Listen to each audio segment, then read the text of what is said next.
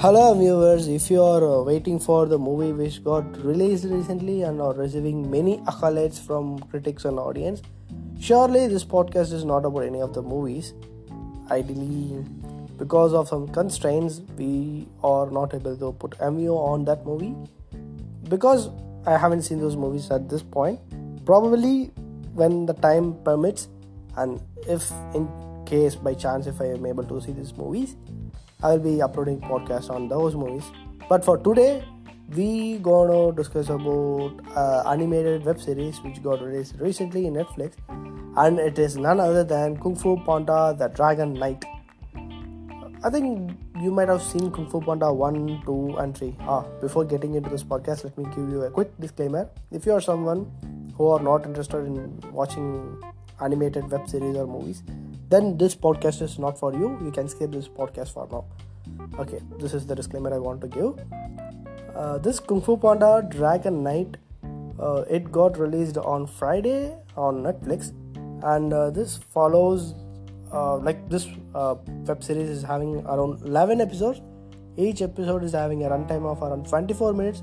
So a total of nearly 4 hours is needed to complete this Kung Fu Panda The Dragon Knight.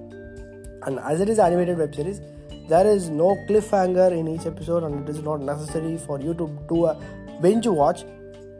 The web series which I was doing binge watch, I am referring to the animated web series. Not now, but a few months ago, Troll Hunters, though that was one kind of web series which was having some cliffhanger moments, and I was really interested to watch that web series. And I successfully completed that. I might have even put the podcast on Troll Hunters. You can go and see it in Mview.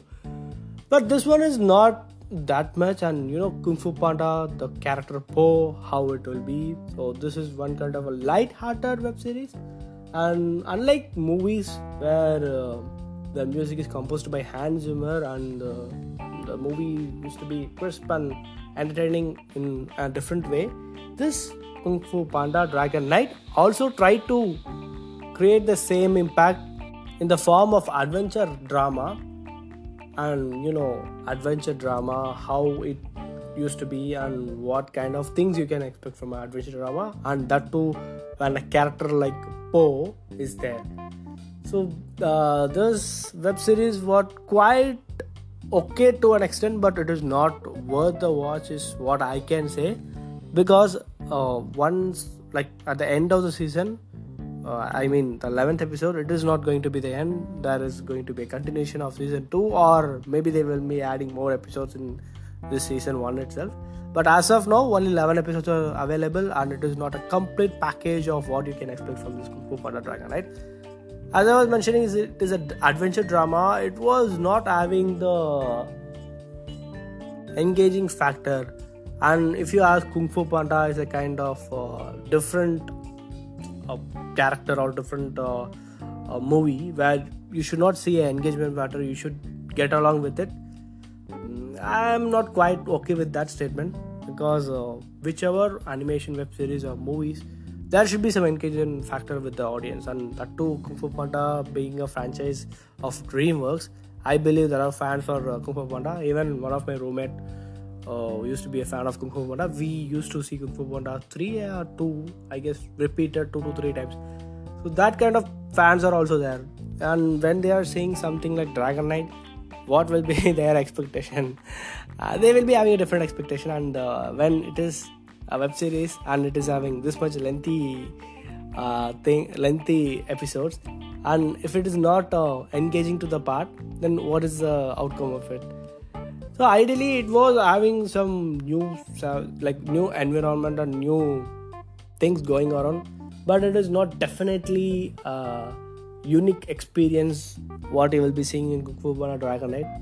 There are new characters introduced into the Dragon Knight, but yet again, it is not worthy of how it should be.